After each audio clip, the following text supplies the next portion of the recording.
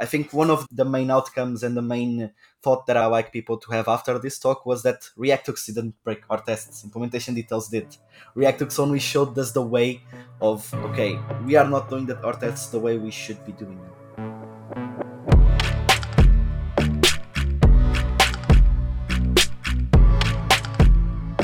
Hi, and welcome to PodRocket, a web development podcast from LogRocket. LogRocket helps software teams improve user experience with session replay, error tracking, and product analytics. Try it free at logrocket.com. I'm Sean, and with me today is Daniel Afonso, developer advocate at OLX, Egghead.io instructor, and Auth0 ambassador, here to talk about his talk from CityJS London, React Hooks Broke My Tests, Now What? Welcome to the show, Daniel. Thanks. Really excited to be here.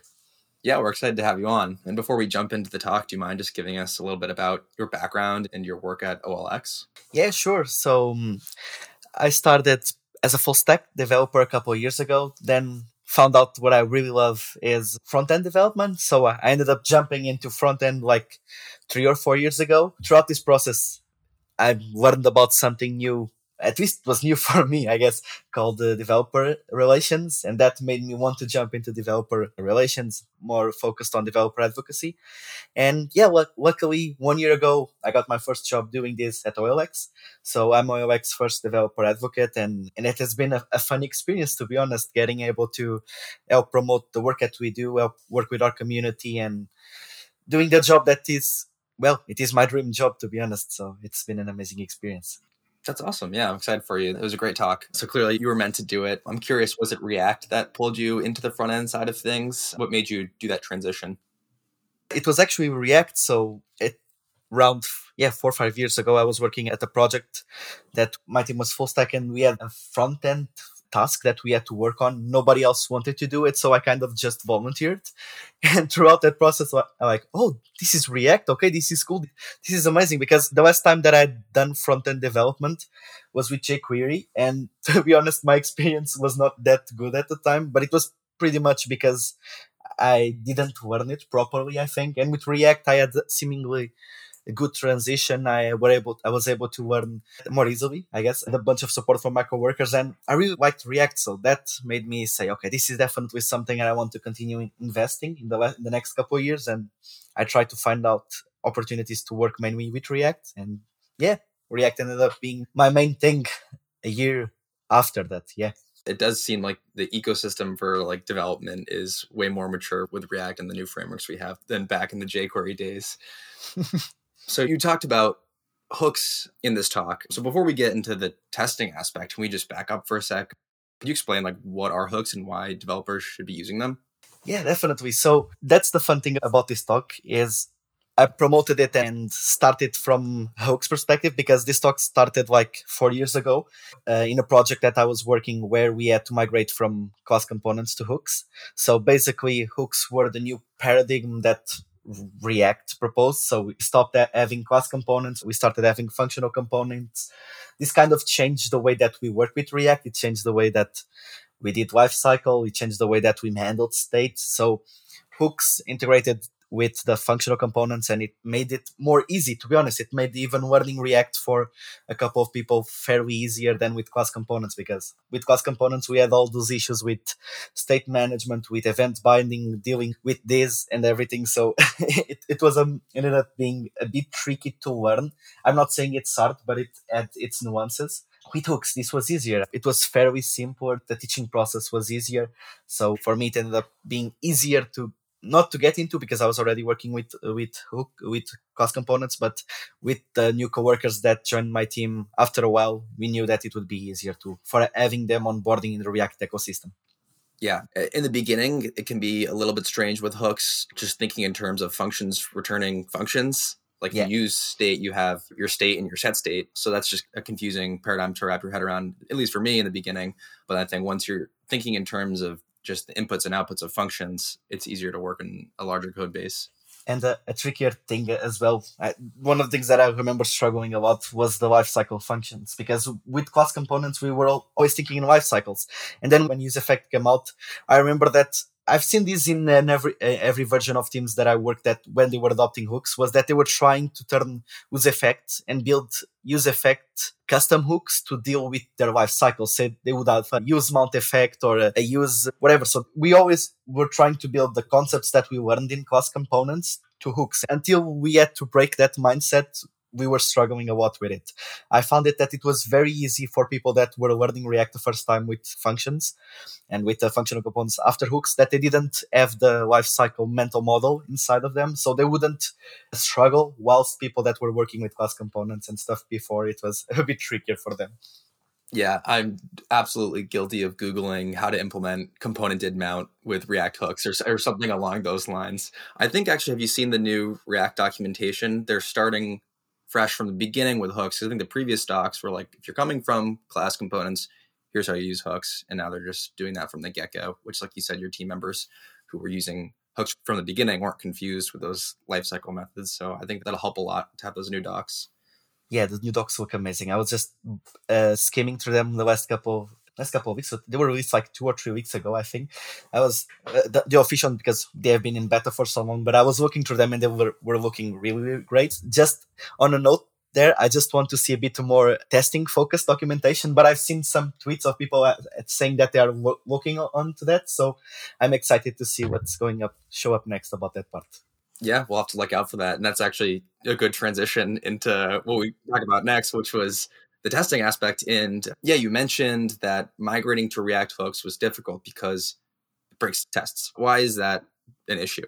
Yeah, so for us, it was a fun experience, and that's why I've been doing this talk, and I'll keep doing it, because it's funny because, okay, we were in class components, we migrated to hooks, everything was working exactly the same way, at least so we thought. The user was interacting with our page the exact same way, everything seemed to work the same way. We had a few less lines of code, the code was more readable, but yeah, someone remembered that we should run the tests after the migration. Shame on us for not doing it throughout, but well, that's how we learn. And at the end, like, more than half of our tests were failing. And that was the tricky part, because we didn't know what we should do at that time. Like, okay, but everything works the same way.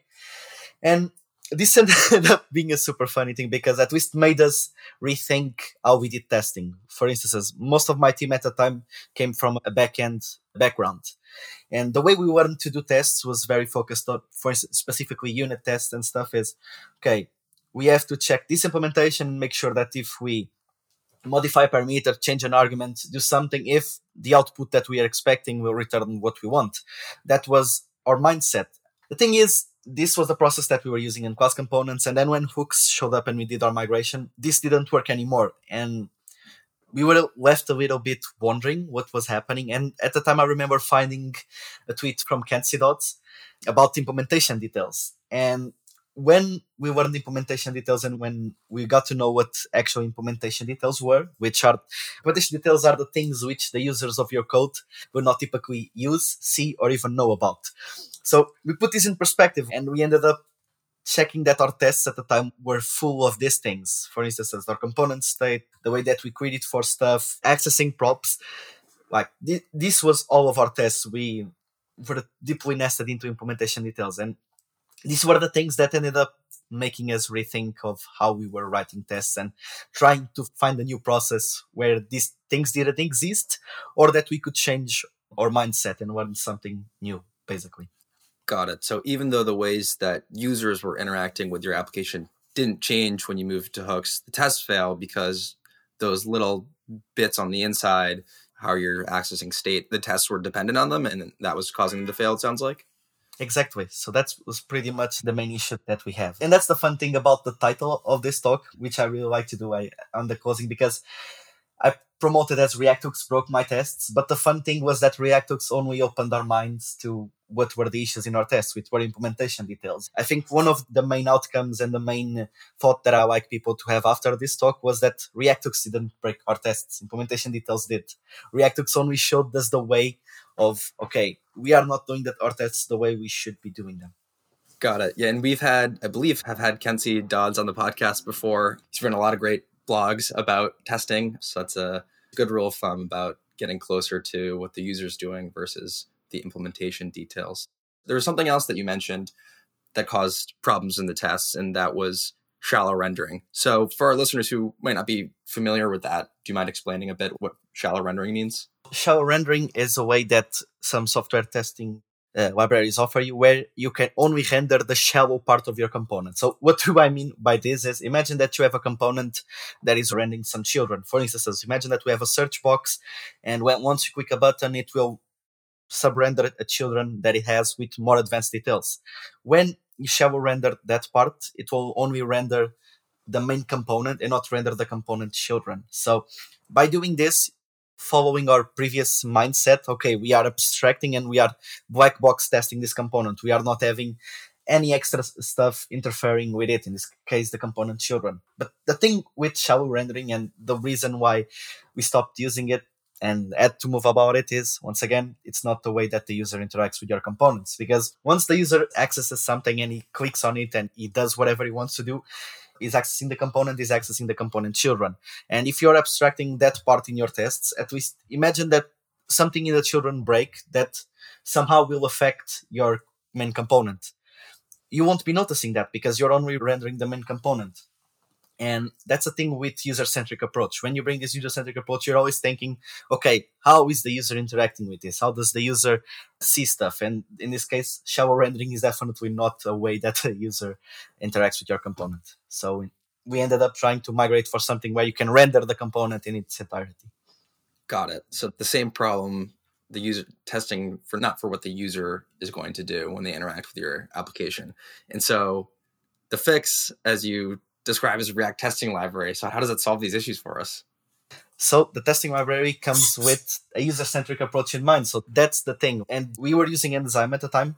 And don't get me wrong, Enzyme is great, and I still recommend it a lot. But the thing is, you have to be careful when using Enzyme, because it exposes a bunch of stuff that will have you testing implementation details if you're not aware or you're not focusing on a user-centric approach. So with the testing library and with its main guideline of like, the more your tests resemble the way your software is used, the more confidence they can give you. This is also with by Kenzie Dots, and ended up being like the main thing that inspired the testing library to be created. So for those of you who are not aware, the testing library is a set of libraries created by Kenzie Dots, which has on its basis another library called the DOM testing library, and all the other ones, so React testing library, Angular, Svelte, pretty much everything else comes built upon that library. And yeah, it brings the user-centric approach to mind. The way it's built, the way you use it, is always to make sure that you're focused in a user-centric perspective and avoid implementation details. That's one of the greatest things that we ended up finding, because, okay, even if we tried, it made it specifically hard for you to test implementation details. There are some nuances there, and there are things that you might focus on them, but it exposes implementation details in a controlled way in some scenarios, and you should avoid them at any costs, pretty much. Just a quick pause here to remind you that PodRocket is brought to you by LogRocket. LogRocket can help you understand exactly how users are experiencing your digital product with session replay, error tracking, product analytics, frustration indicators, performance monitoring, UX analytics, and more. Machine learning algorithms surface the most impactful issues affecting your users, so you can spend your time building a better product rather than hunting through tools. Solve user-reported issues, find issues faster, and improve conversion and adoption with LogRocket. Got it. Okay, so I'm guessing that React testing library gets around this shallow rendering problem. But I imagine that in the test, you still have to interact with your components and find things that will render on the DOM and interact with them. So how does React testing library go about selecting things and interacting with them? Yeah, so that's one of the things that I really, really like about the testing library. It's the way that it allows you for query for stuff on the DOM. So previously, one of the things that we used was the find method that we had. I think it was in Enzyme, and it allowed us to search for component names for whatever. And this made us tie in once again into implementation details. With the testing library, it makes it much, much better. Like, first things first, it has 3 different types of variants. So you can query for stuff in synchronous ways and asynchronous ways, being like the synchronous ways, the query and the get by variant, and the asynchronous ways being the find by. So I'll try not to get into many details here, but Usually you use the query by when you want to assert that something doesn't exist. So if you want to check if something is not on UI, use your get by variant when you want to check if something definitely exists. And you use the find by when you want to await for something that you know that will show up in your UI, but it's not quite there right now. And the thing that all these variants can be appended by what I like to call query families. And these families, first things first, and this is like the main selling point of this, is it's accessibility first. So it promotes accessibility from the start. Why? Because all these query families, there are three of them, and there's a fourth one which is not official, but they started from the first one, which is the query is accessible to everyone. They are the queries that fully represent the user experience of interacting with your components. So even if you are using assistive technology, these queries should fully match the experience of assistive technology users. So by starting with these queries in mind, just to give an example, when you're looking at queries in the testing library, these are the queries that like by label text, placeholder text, by role, and display role, and let me see, by text, exactly. So every time you're using one of these queries, they are belong to the queries accessible to everyone family, and most often these are the things that will represent the accessibility. For instance, one of the great things about using this was when I started, this made me find out accessibility issues in our design system. Like at the company I was working, we had our own design system, like many companies have. And by always starting to focus on the queries accessible to everyone, I was always finding, oh, for some reason, like this label is not connected to the input. So there's some accessibility issues here. So there are a couple of things that I was always being able to open some tickets and report to our team, like, hey, you're checking accessibility on these components. Perhaps you should try the React testing library here because it will help you. So yeah, that's one of the main things and one of the main reasons I like the way you can query for stuff. So yeah, it's always starting with the queries that are accessible to everyone, then going down on this tree. So there are the queries accessible to everyone. Then you have the semantic queries, which kind of represent accessibility, but they have some issues. So the queries in this part are the by title and the alt text. For instance, just so you're aware why they are not placed or you should not resort to them first is because, for instance, the title is not consistently read across screen readers. So you start seeing that there are some accessibility issues with the lower you go down on the query family tree. So always starting with the accessible to everyone can give you a boost, help you find some accessibility issues in your tests. Yeah, and that sounds like something that you don't necessarily get when you're testing by looking for implementation details, because you might test that a component works the way it is when it's implemented a certain way, but that doesn't necessarily mean that it has the accessibility attributes that those accessibility selectors look for. And then so it seems like a great way to verify that your components like actually end up on the page as like accessible semantic HTML. And it ends up giving you a bunch of extra confidence about of the stuff you're testing, and if how the way they will end up being shipped to the user, which is one of the main things that we want here, is to make sure that our user experience is the best thing ever. So by leveraging the testing library in the way that, especially with this part of the querying works, it makes sure that it represents it to the fullest. So are there times when, obviously, like the first line of defense, it sounds like, is the accessibility selectors, and then maybe after that, semantic HTML selectors, but are there times when it might be necessary to kind of drop down and do something more custom? And does React Testing Library give us those tools when we need them? Mm-hmm. So there are a couple of ways if for some reason the accessibility queries or the semantic queries don't work. There is a third part of the query family, which is the test ID queries. And this is why I said it ends up having a controlled way to do implementation details, because test IDs is pretty much the data test ID attribute that you can add to your components. So this is pretty much you add it in your component stuff and you can query for that. And this is one of the ways that it's created. So if you have to have an implementation detail, have it being only this one, and try not to have a bunch of them. So I have a fun story about this, because when we started and while we were not familiar with the accessibility ways of querying with the testing library, all of our tests were test ID attributes. Why? Well, the main thing was that at the time we had our QA team, and our QA team liked to use these data test ID attributes to query for stuff in the end-to-end tests that they ended up building. And this made us like, okay, now we're going to have test IDs everywhere. And yeah, this worked well, but once again, then we were missing on a bunch of all the good things that the other queries had. Like we were missing on a bunch of accessibility stuff. And it was an hard thing to do, like to try to evangelize all the team to, okay, now let's get out of the test IDs, or let's only have test IDs specifically for the QA team and try to focus on the accessibility first. But yeah, once people start seeing the value of it, it kind of decreases. And continuing on implementation details, there's another thing that you can use, which are called manual queries. These are not queries that the testing library exposes for itself. It's pretty much the queries from the DOM API. So it's a query selector API from DOM API. So instead of leveraging a query, you access directly the container where you render your components, and you query for a specific selector. So the thing is, and I like to say, and I try to emphasize this a lot in my talk, is you should only need this like 0.0001% of the times. I only had to use it once, and it was because we were using a package which was a library that we couldn't control, and there was no actual way to query for anything that all the other three queries had. So we had to resort to manual queries because, yeah, once again, this is the escape hatch. So with this, you can start querying for the same way that we did with find. And yeah, we need to be careful about that. Another thing that you can use here, and that the testing library also offers you, it allows you to create your own queries. It has an API, which is called build queries, if I'm not wrong, and it allows you to create your custom queries so that you can use to your fullest. For instance, I remember that I only used it once and throughout the project, and we used it over a year because we wanted to query for our translation I18N query translation text.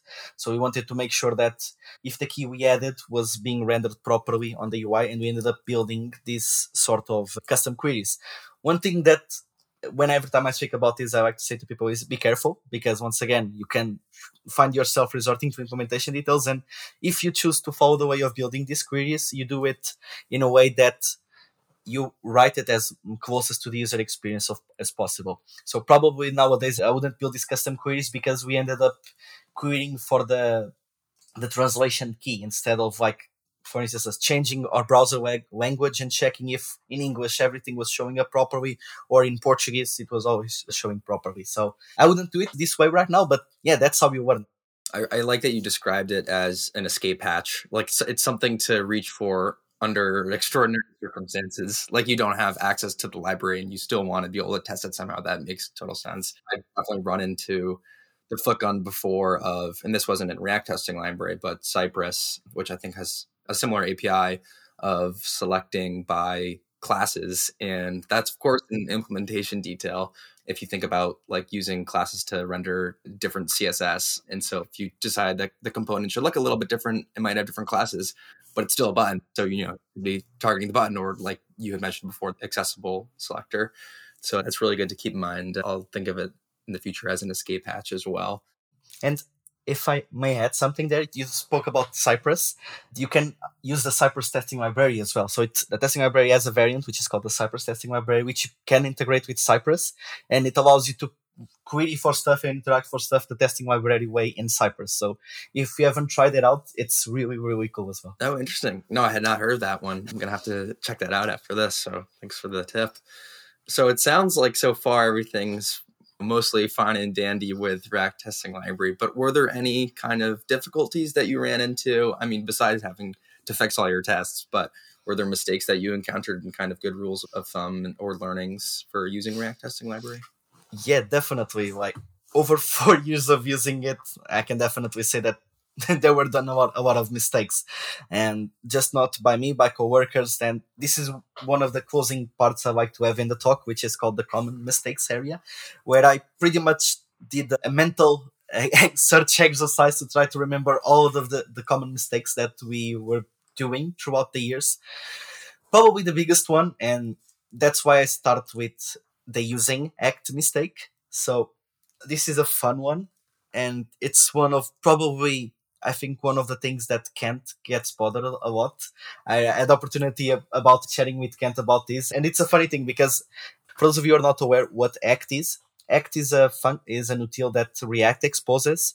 So when you're testing, there are things that are called units of interaction with the user interface. So this can be things like rendering, firing some events, changing some inputs, whatever. So these are called units of interaction with the user interface. Act is pretty much an util that allows you to wrap this function. So imagine that you're rendering a component, allows you to wrap rendering to make sure that it's all flushed to the UI before your test continues. And one of the things, there's an issue, but I'll try to leave that to the end because that's the part I like to close the talk with, and every discussion is. There's an issue called something not being wrapped with Act. Once again, I'll try to leave that part to the end, but it pretty much tells you, hey, you're doing a unit of interaction with user interface, you have to wrap it with Act.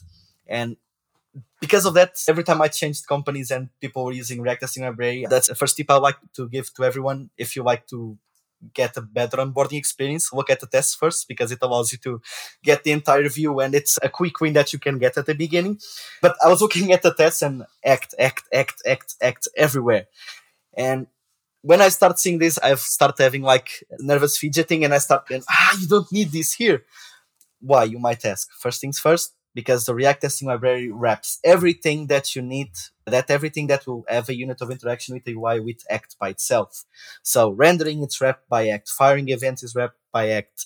So you don't need to use it.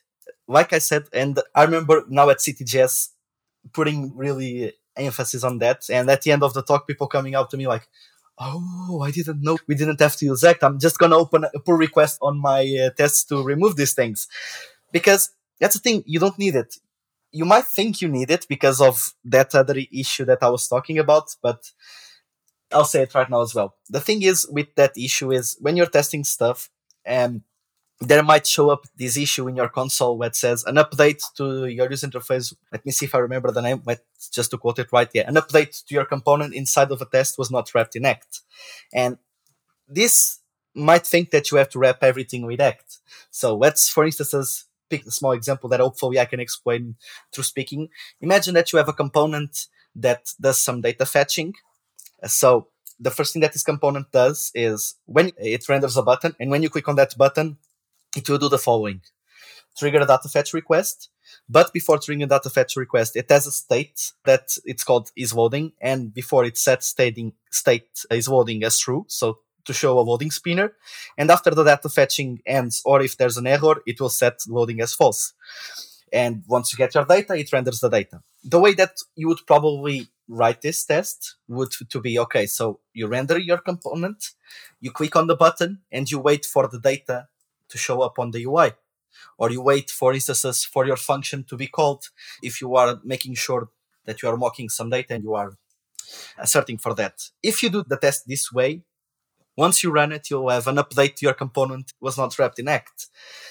And the thing that people start doing is, okay, I have to put Act everywhere. Or they're going to do a couple of other mistakes that I've presented on this presentation. For instance, there's an util called wait for that it allows you to loop the code inside of it until the assertion validates. Or people will resort to that and just pretty much put an empty callback. This seems like such a weird thing, but I've seen this a lot because for some of my coworkers at the time, it made the error disappear, or it was the Act, or they were just waiting for stuff that didn't need to be waited for.